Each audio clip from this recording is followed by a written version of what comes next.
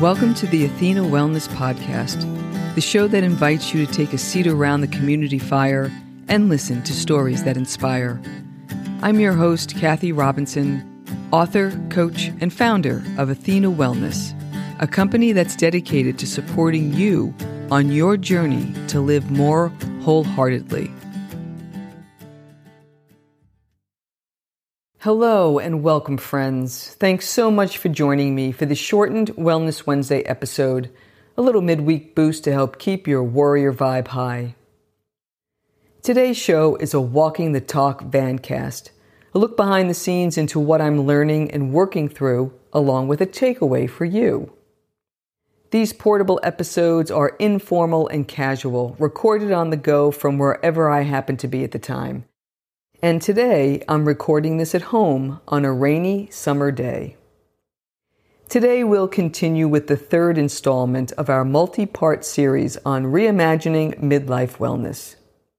This series is focusing on the importance of staying well as we get older, especially in times of transition. These talks will provide a framework to help you define what matters most to you at this stage of your life and ways to continue to take positive action to be well. Here's what we've discussed so far. In part one, we talked about the difference between wellness and well-being, the essential elements of well-being, and what can get in the way of our natural state of wellness. And then we ended with a series of questions for you to explore regarding your current state of well-being and how you're viewing the journey ahead.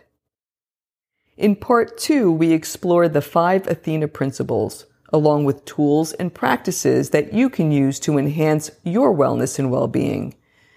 I also provided a free overview of the principles and an action plan that you can download at athenawellness.com/action plan, and I'll put a link to that in the show notes. Today we're going to be exploring the first Athena principle, which is self-compassion. And that's defined as the care for one's own well-being in the form of self-acceptance and nurturing support. It's the ability to accept our imperfections and be kind and understanding toward ourselves, especially during times of transition. The benefits of self-compassion are broad.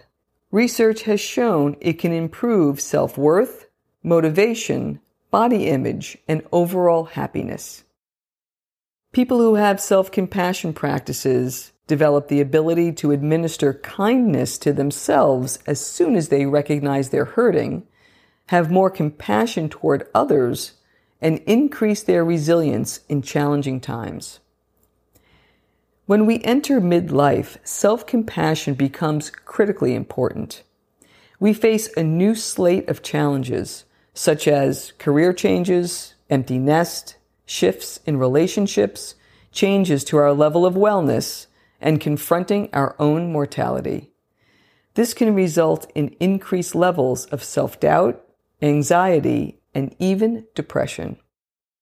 But we can support ourselves by creating a strong support system that includes wellness practices, including ways to mindfully recognize when we're being self-critical and judgmental, and then using those experiences as a way to practice self-compassion. As a wellness tool, self-compassion can help us forgive ourselves for our human shortcomings, feel less alone as we recognize these feelings are shared by others, and become more resilient as we accept our challenges without judgment, making it easier to work through them.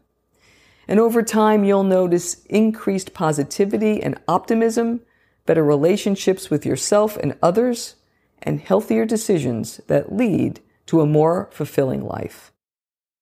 I'll give you a few ideas on how to practice self-compassion and then share an exercise that has been key for me over these last few weeks. First, 3 general ideas that you can customize to fit your current situation. 1. Mindful thoughts. Notice when unconstructive or negative thoughts arise during the day and try to counter them by looking at all aspects of the situation. 2. Kind self-talk. When self-criticism begins to overtake your inner talk track, try a more understanding approach and talk to yourself as you would a friend in need. And 3, supportive action.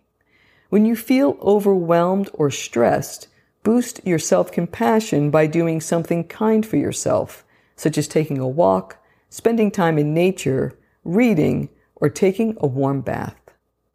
Self-care practices are like deposits in the bank. They're reserve resources that you can build and draw upon when needed.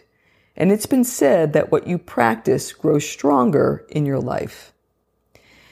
I'd like to share a recent story that leads to a takeaway for you.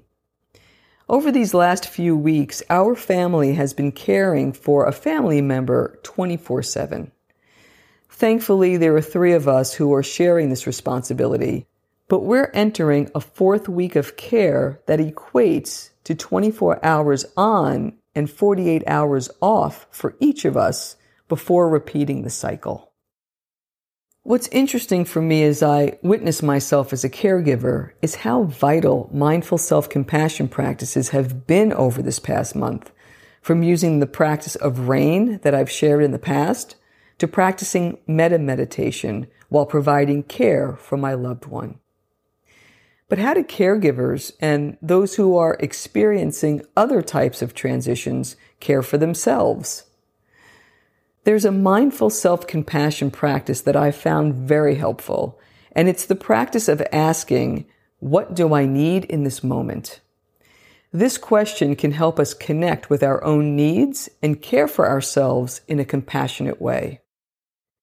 When we ask ourselves the question, what do I need in this moment? We're not judging or criticizing ourselves. Rather, we're trying to understand what we're feeling and what will truly soothe us. The answers will vary depending on your personal situation, but here are some examples. The answer may be to take a break, to talk to somebody, to set boundaries, communicate needs, be patient with yourself, give yourself time to heal, rest, move your body, or do something you find enjoyable. While the answer may vary, it's important to ask the question and then be willing to listen and take action on what you learn.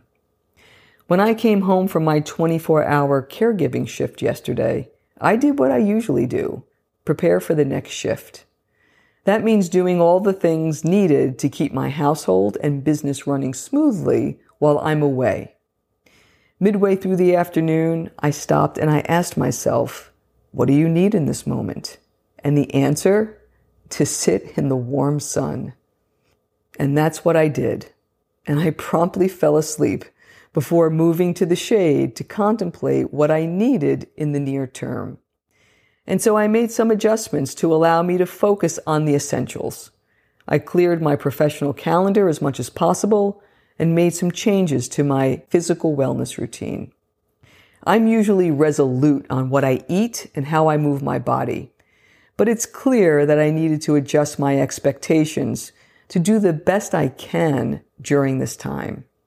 This means replacing my demanding CrossFit routine with a substitute that I call CrossFit at home, where I can adjust the intensity of my workout to my energy level each time. I'm also eating as healthy as I can without adding additional stress to my daily routines. Basically, I gave myself permission. I'll do my best each day to not lose ground so I can jump back in when the time is right. I also plan to take a week-long trip in my van when all of this is brought to conclusion, which gives me something to look forward to. Now to your takeaway. Here are the steps for you to create your own mindful self-compassion practice around the question, what do I need in this moment? 1. Find a quiet place where you'll be undisturbed for about 15 minutes. 2. Sit comfortably with your eyes closed and take a few deep breaths to relax. 3. When you feel ready, bring your attention to your thoughts and emotions. 4. Try to name how you're feeling. Perhaps it's overwhelmed, sad, angry, uncertain, or depleted. 5. With that feeling in mind, ask yourself, what do I need in this moment? 6. Make a mental note as things come up for you. Perhaps you need to take a break, treat yourself with more kindness, or let go of an outdated expectation. 7. When an answer resonates with you, spend a few minutes determining what you'll do and how. And 8. Take a few deep breaths, open your eyes, and then gift yourself with what you need most in this moment. I hope this session helped you see how powerful self-compassion can be and how it can help you cope with the challenges of midlife as you learn to accept yourself as you are, where you are, and treat yourself with the same kindness and understanding that you would treat others. With mindful self-compassion practices in your wellness toolkit, you'll navigate the midlife territory ahead with grace and relax into the journey of living wholeheartedly.